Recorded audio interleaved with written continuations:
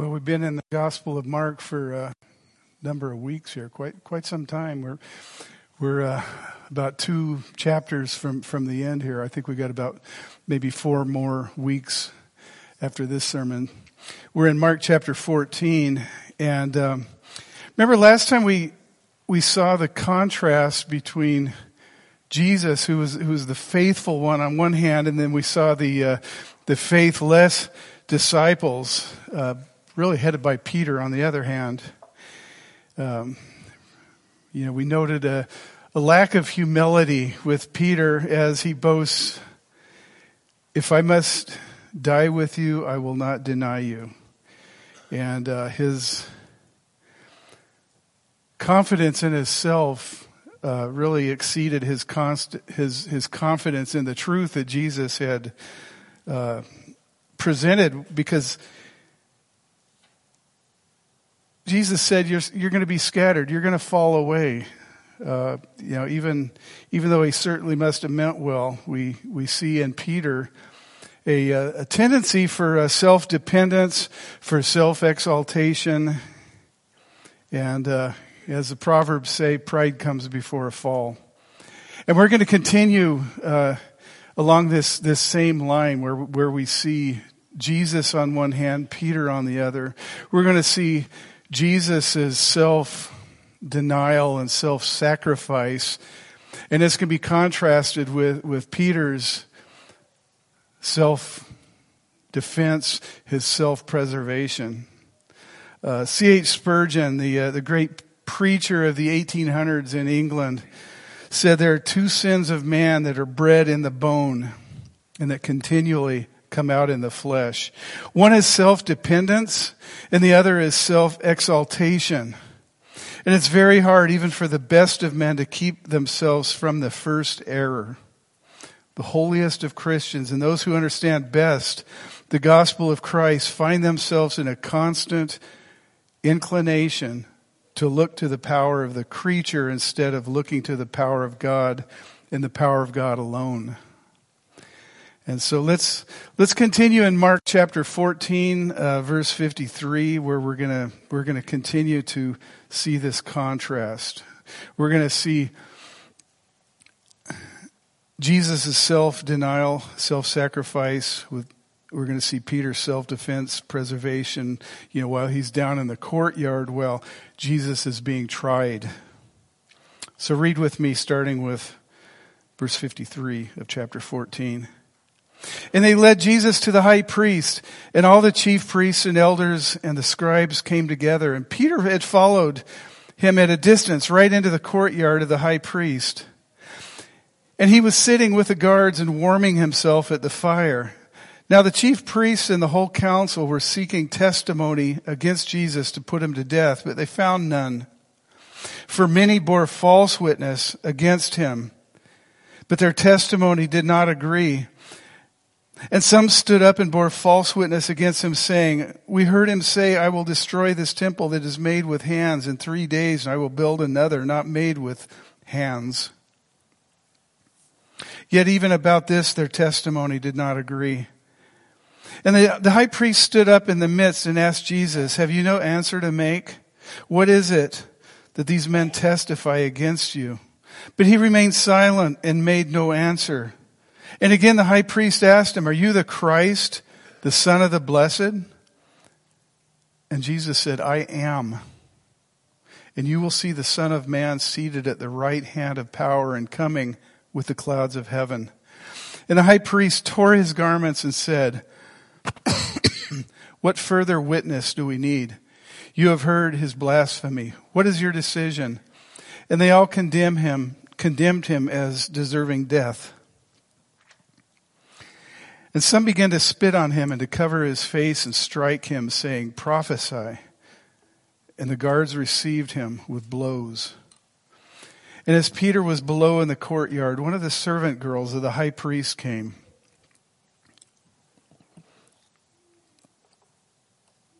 And seeing Peter warming himself, she looked at him and said, 'You were with the Nazarene, Jesus.' But he denied it, saying, 'I neither know nor understand what you mean.' And he went out into the gateway, and the rooster crowed. And the servant girl saw him and began to say to the bystanders, "This man is one of them." But again he denied it. And after a while, the bystanders again said to Peter, "Certainly you are one of them, for you are a Galilean." And he began to invoke a curse on himself and to swear, "I do not know this man of whom you speak." And immediately the rooster crowed a second time. And Peter remembered what Jesus had said to him. "Before the rooster crows twice, you will deny me 3 times." And he broke down and wept. Let's pray. Lord, as we look into your word today, we just ask that you would just shine your light into our hearts. Lord, give us minds that are undistracted and is ready to hear what you have to say for us. In Jesus' name, amen. So let's look at this contrast that Mark is laying out here. And we'll start with Peter. We'll start with Peter's self-defensiveness, his self-preservation. You know, we touched on self-defensiveness last time. Remember when Jesus said that they would turn their backs on him. You know, it says that the disciples asked, "Is it I?" And they remember it was kind of an anticipated response of no. You know, they're being self-defensive. They're offended that Jesus would suggest this about them. You know, essentially they're saying, "Surely not I. I would never do this. I would never forsake you, Jesus." You know, they were deeply disturbed that Jesus would suggest this about them. But Jesus was right. Jesus was right. They failed him, just as he said they would. You know, they slept in the garden when Jesus prayed, where they should have been praying themselves. They should have been keeping guard. They were scattered when Jesus was arrested. They were self-defensive. They defended their own honor, their own integrity. But when it came down to it, they failed. You know, Jesus was faithful, and they were faithless. And in today's text, we continue to see Peter's breakdown. You know, he still defends himself. In the process, he is unfaithful. He's also untruthful. You know, Peter had spent the last 3 years with Jesus. He's seen the amazing things that Jesus had done. You know, spirits cast out. People who couldn't walk were getting up and leaping. You know, the blind received their sight. Jesus had forgiven sins.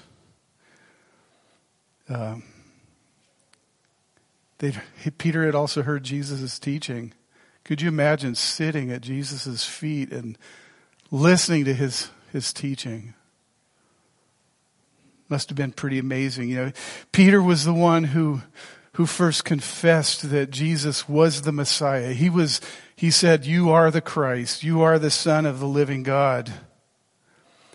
And remember, Jesus said, "Well, you know, flesh and blood hadn't revealed that to you, but the Holy Spirit has."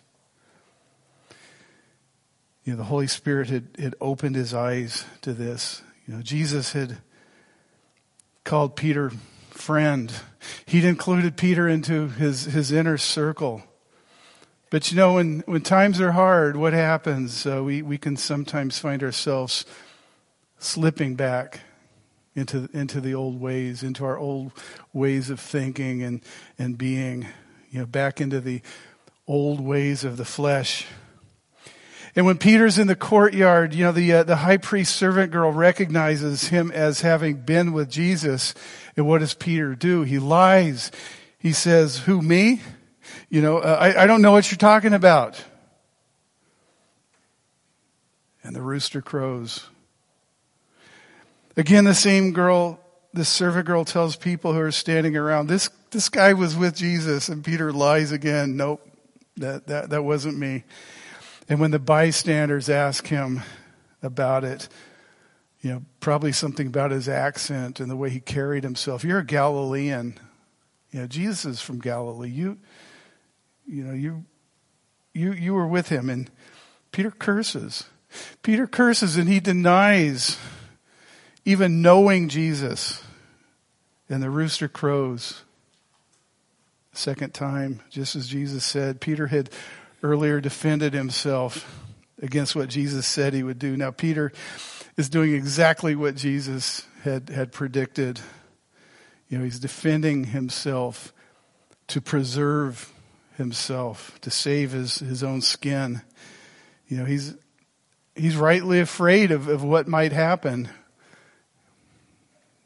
Here Jesus is being tried. If Peter took Jesus seriously, he would know that Jesus is on his way to being condemned to death and dying. Peter wants to lay low. He wants to be uninvolved. He doesn't want anything to do with what's going on. Now let's look at Jesus, who in very stark contrast with Peter does not attempt to defend himself. He does not attempt to preserve himself. Rather, Jesus gives us the perfect picture of self-denial, of self-sacrifice.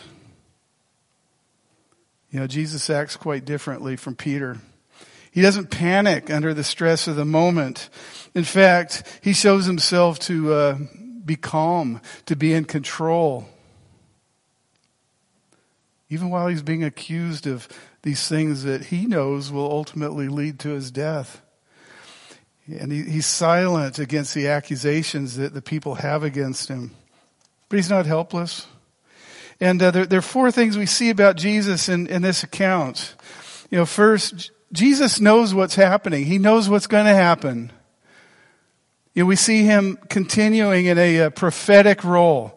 Everything that's going on here is happening just as he said it would. Remember, he has told his disciples 3 times, 3 different occasions, what's going to happen. He's going to be accused. He's going to suffer. He's going to be mocked. He's going to be killed. Then he's going to rise on the 3rd day. He's been telling them about this. Second, we need to keep in mind that Jesus is not helpless through all this. He's not a helpless victim. He's in charge. He knows exactly what's going to happen. That there's that song. He could have called 10,000 angels. With one word, he could have done whatever he wanted to do. But he had a mission.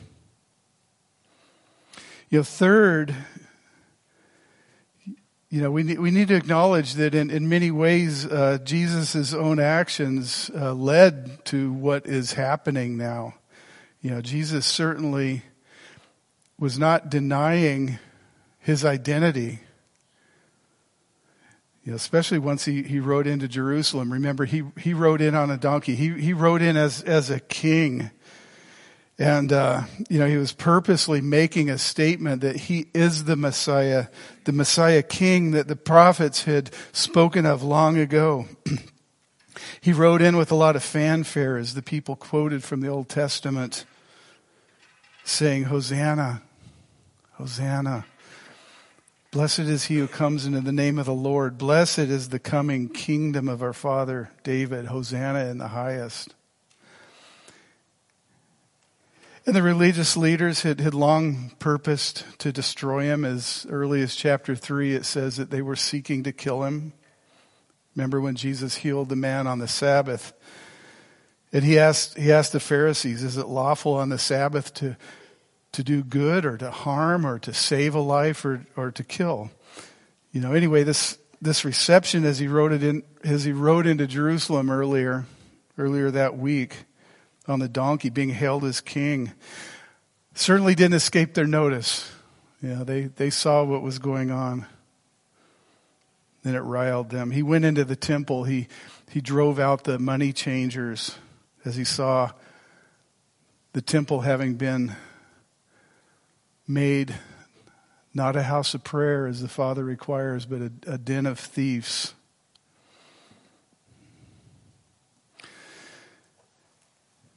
My Father's house will be called a house of prayer. My Father's house, he's claiming very clearly to be the Son of God. When he told the parable of the tenants, remember, it says they knew that he was telling this parable against them. He was not being subtle. Starting from fairly early on, a litany of complaints against Jesus. Starting from fairly early on, he healed a man on the Sabbath. His disciples, as they were walking through the field, remember, on the Sabbath, they picked grain without washing their hands. On and on. This list has been growing. The complaints of Jesus have just been piling up over 3 years, and now it's finally coming to a head. It's finally reaching a critical point. So now Jesus is being tried by the Jews. He's being tried by the Sanhedrin, 70 elders, 70 Jewish elders. And under Roman rule, the Jews did not have the authority to sentence or to kill anybody. That was they were under the rule of the Romans. The Jews. For the Jews, this was more like a preliminary hearing. They'd made up their mind long ago. They'd already decided the verdict. Now they needed to come up with evidence for that verdict that they'd already decided. This was a miscarriage of justice.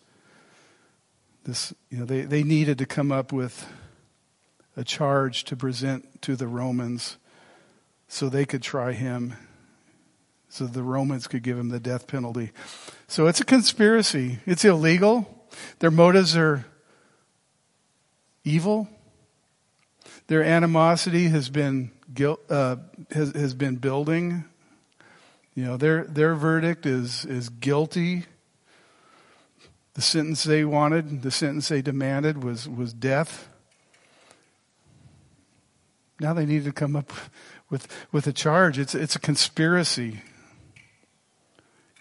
But Jesus knew their hearts. Jesus knew their plans. They brought in false witnesses, it says. This is kind of interesting. The testimony, though, was inconsistent. Apparently they had not done a good job coordinating the witnesses because they contradicted. It was just a jumble of, I heard him say this, or I saw him do that. The testimony wasn't such that they could condemn him. And Jesus, throughout this, stays silent. Amazing self-control. He doesn't jump in and accuse anybody of lying. And this was a fulfillment of Old Testament prophecy. Isaiah 53:7 says, he was oppressed and he was afflicted, yet he opened not his mouth. Like a lamb that's led to slaughter, like a sheep that is before its shearers is silent, so he opened not his mouth.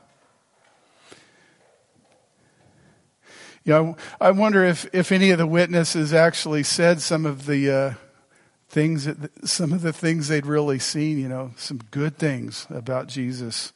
Some of the great things that he's done. Of course, if that came up, the religious leaders wouldn't have benefited, so that testimony would have been thrown out. And you can get the sense here that the high priest is getting very frustrated. Out of frustration, I think he says, don't you have anything to say for yourself? Don't you have anything to say for yourself? And Jesus is silent. And then he cuts to the chase and he asks Jesus the big question, the important question. Are you the Christ, the Son of the Blessed?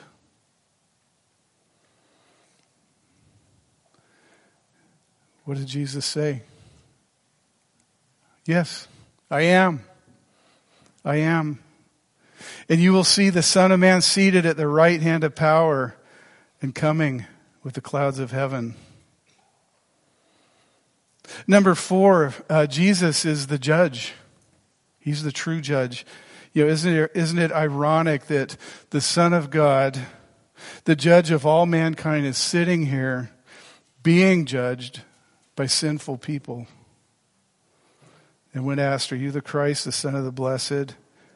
They're referring to God with reverence. Not even speaking the name of God, not uttering the name Yahweh. Are you the Son of the Most High? The Creator, the one whom we will not even refer to by name. They weren't asking Jesus because they really wanted to know whether this was actually true. They were asking this in disbelief. They were asking this in a mocking manner. Essentially, they're saying, do you really think you can sit there and make this claim that you are the Son of God, that you are equal to the Father?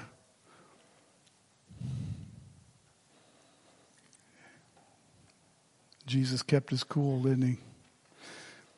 So, Jesus and Peter each provide a contrast with each other. Peter, self-preservation. Jesus, self-denial. And next, I'd like to see how, as Mark interleaves these stories, Jesus' experience with the council and Peter's experience at the courtyard, for each we see a critical moment. A critical moment. Jesus' critical moment comes when he's asked, Are you the Christ? Are you the Christ? I am, he says. This is one of the key moments. This is like almost the climax of this whole story of Mark's gospel account. Remember, how Mark lets us in on the truth. Even as he starts the book, the very first book, the beginning of the gospel of Jesus Christ, the Son of God. And as he goes through the book, he answers that big question: who is Jesus? And remember, there was another climax where Peter comes to that realization: you are the Christ. Chapter 8, 29 and 30. Jesus asked, "Who do you say that I am?" And Peter said, "You are the Christ." Jesus is operating according to his timeline, under his set plan, and according to his purpose, that he was Christ, the Messiah. He kept silent until the right time. Remember, he earlier had told Peter, don't tell anybody. Don't tell anybody. But the right time is now at this hearing. Yes, I am. And the clock is set in motion, so to speak. The events now are leading to the Christ, or the cross. The climax of the redemptive history or for mankind.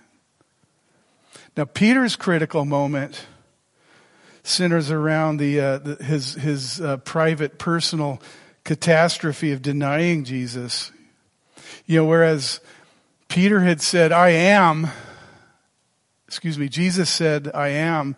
Peter says, I am not. I don't know him. Keep in mind the things that Mark has written about Peter throughout this gospel account. The heading on this book says the gospel according to Mark. Mark wrote it down, but it's very strong. We have very strong evidence that this was information that Peter had given to Mark. In a sense, this is the gospel according to Peter. And as the story unfolds, we've seen Peter as a person who is quick to speak, quick to act, not always quick to think first. He's at times this impetulance has served him well at times, I think. When he and Andrew were fishing along the Sea of Galilee, Jesus spoke to Peter. He said, follow me, and I'll make you fishers of men. And immediately it says they left their nets, followed him. No questions, no negotiating. Peter just immediately followed. Peter was in the inner circle along with James and John, who spent extra time with him. For instance, Peter was with them on the Mount of Transfiguration. It was Peter who first confessed, "You are the Christ." But it was also Peter who rebuked Jesus when Jesus told the disciples, "He's going to suffer and die. 3 days rise again." It was Peter who said, "I'll die first before turning my back on you." Apparently Peter had a lofty view of himself. Now in the courtyard, as Peter is being questioned and abused, as Jesus is being questioned and abused, Peter is there. The other 11, one of them is gone, never to come back. The other 10 are in hiding. Just as Jesus said they would scatter, they did. And just as Jesus told Peter, "You will deny me 3 times," he did. His self-defense and his self-preservation overrode his good intentions. And Peter completely falls apart here at this point. It says, when Peter remembered how Jesus had said to him before the rooster crows twice, "You will deny me 3 times." And it says he broke down and wept. He broke down and wept. When I think about breaking down and weeping, I think of my children when they were little. Anybody who's got children here have seen them break down and weep when things aren't going their way, right? This isn't like that. Peter wept because of what he had done. It just hit him. This was profoundly bitter weeping. He wept deeply. This is pit of the stomach weeping at what he'd done. And at this point, Peter in his life, he hits rock bottom. He's at the end of himself. And you know what? This is exactly where Peter needed to be. It's interesting that Luke in his gospel account adds a detail that bears mention. Luke reports that after the cock crowed the second time, the Lord turned and looked at Peter. Off in the distance, the Lord locked eyes with Peter. Peter is experiencing a brokenness here, a brokenness that he needed to go through, a brokenness that he'd never gone through before. Now in Mark, in this account of Peter's denial of Jesus, Mark mentions Peter one more time. And it's later. It's at the empty tomb, where 3 women came to the tomb with the spices. He's risen. They heard, "Go tell the disciples and Peter." Go tell the disciples and Peter. He emphasizes this. Tell Peter. I want Peter to know. Peter at this point has to feel like he's unworthy of the Lord. He must feel that he doesn't deserve to be named among the apostles. He had denied his Lord. Tell Peter.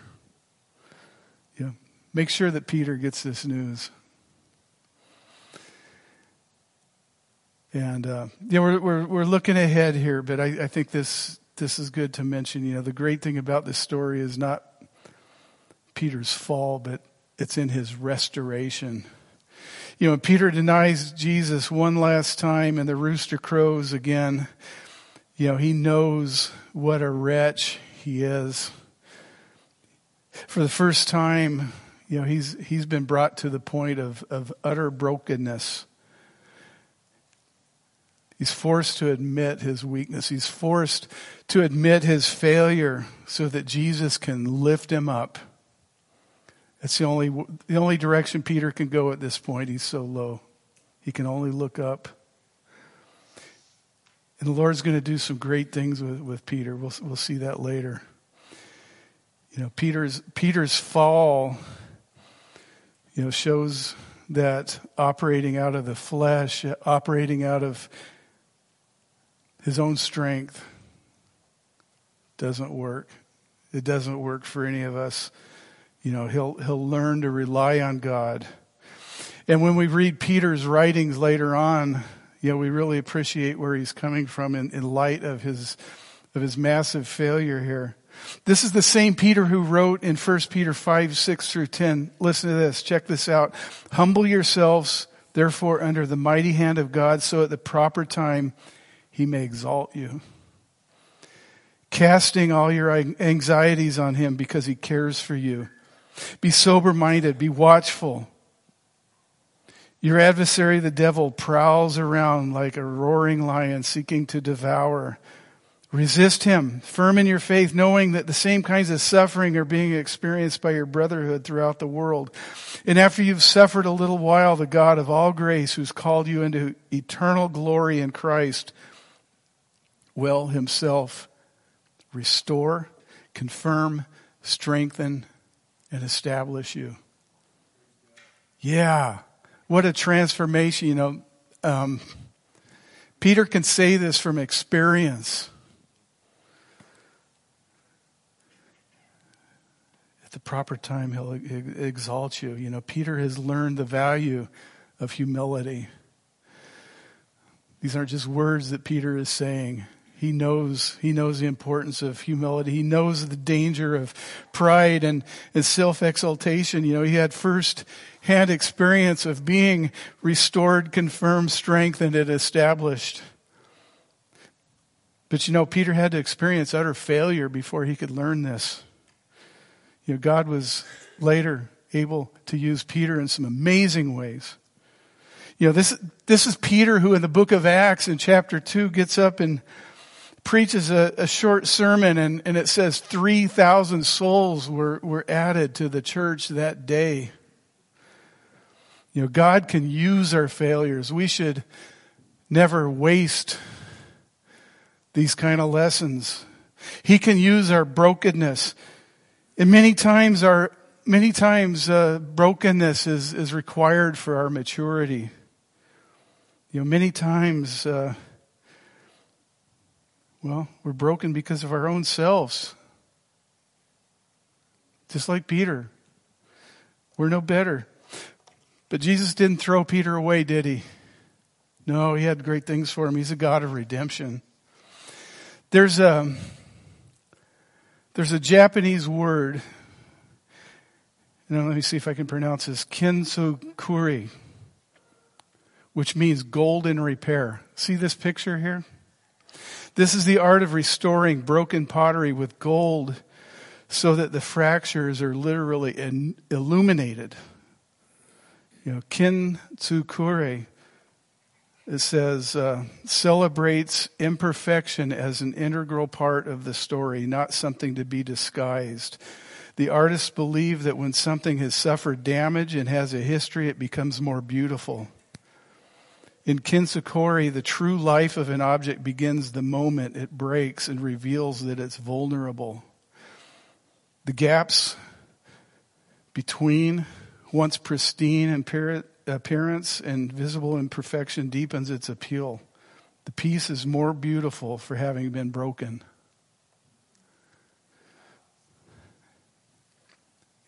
Brothers and sisters, this is us. Sometimes it will take brokenness for us to be useful to God. God used Peter's failure, his utter failure to create a beautiful vessel for the kingdom.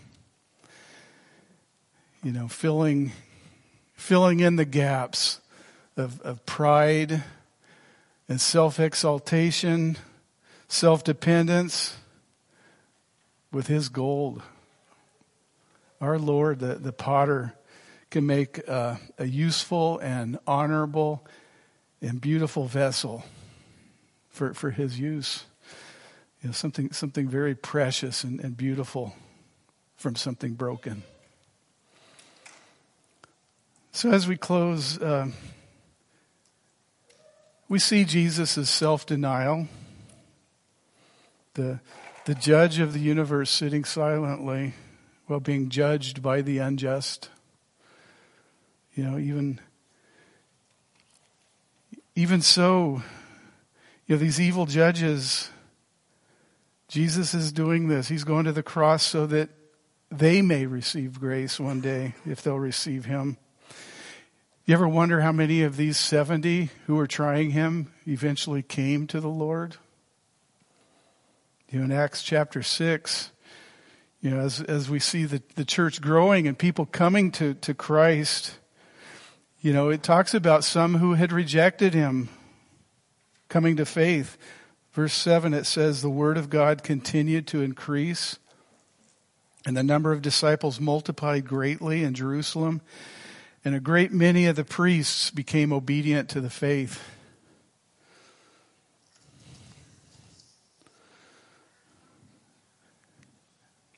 Remember, John the Baptist had said, behold, the Lamb of God who takes away the sin of the world. The just for the unjust. That's our Lord Jesus. And we see in Peter self-defense, self-preservation. We see him hit bottom. And God is in control. He'll use it all. In his amazing grace, his amazing love, Jesus said, greater love has no man that he'd give his life for his friends. It's John 15:13. Let's be captivated by his love for us. Let's pray. Pray with me. Oh Lord, I thank you for this story, Lord. Jesus, there is no greater love, no greater love. Lamb of God,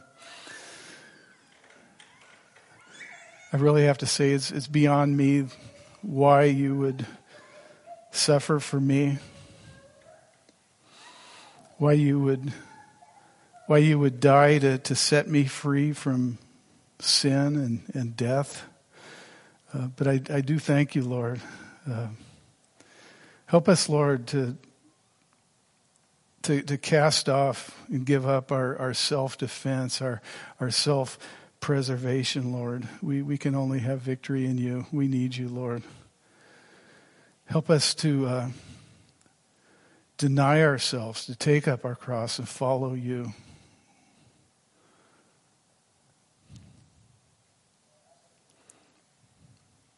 Lord, teach us what that means. Penetrate our hearts deeply, Lord. And it's in your name, Lord Jesus, we pray. Amen.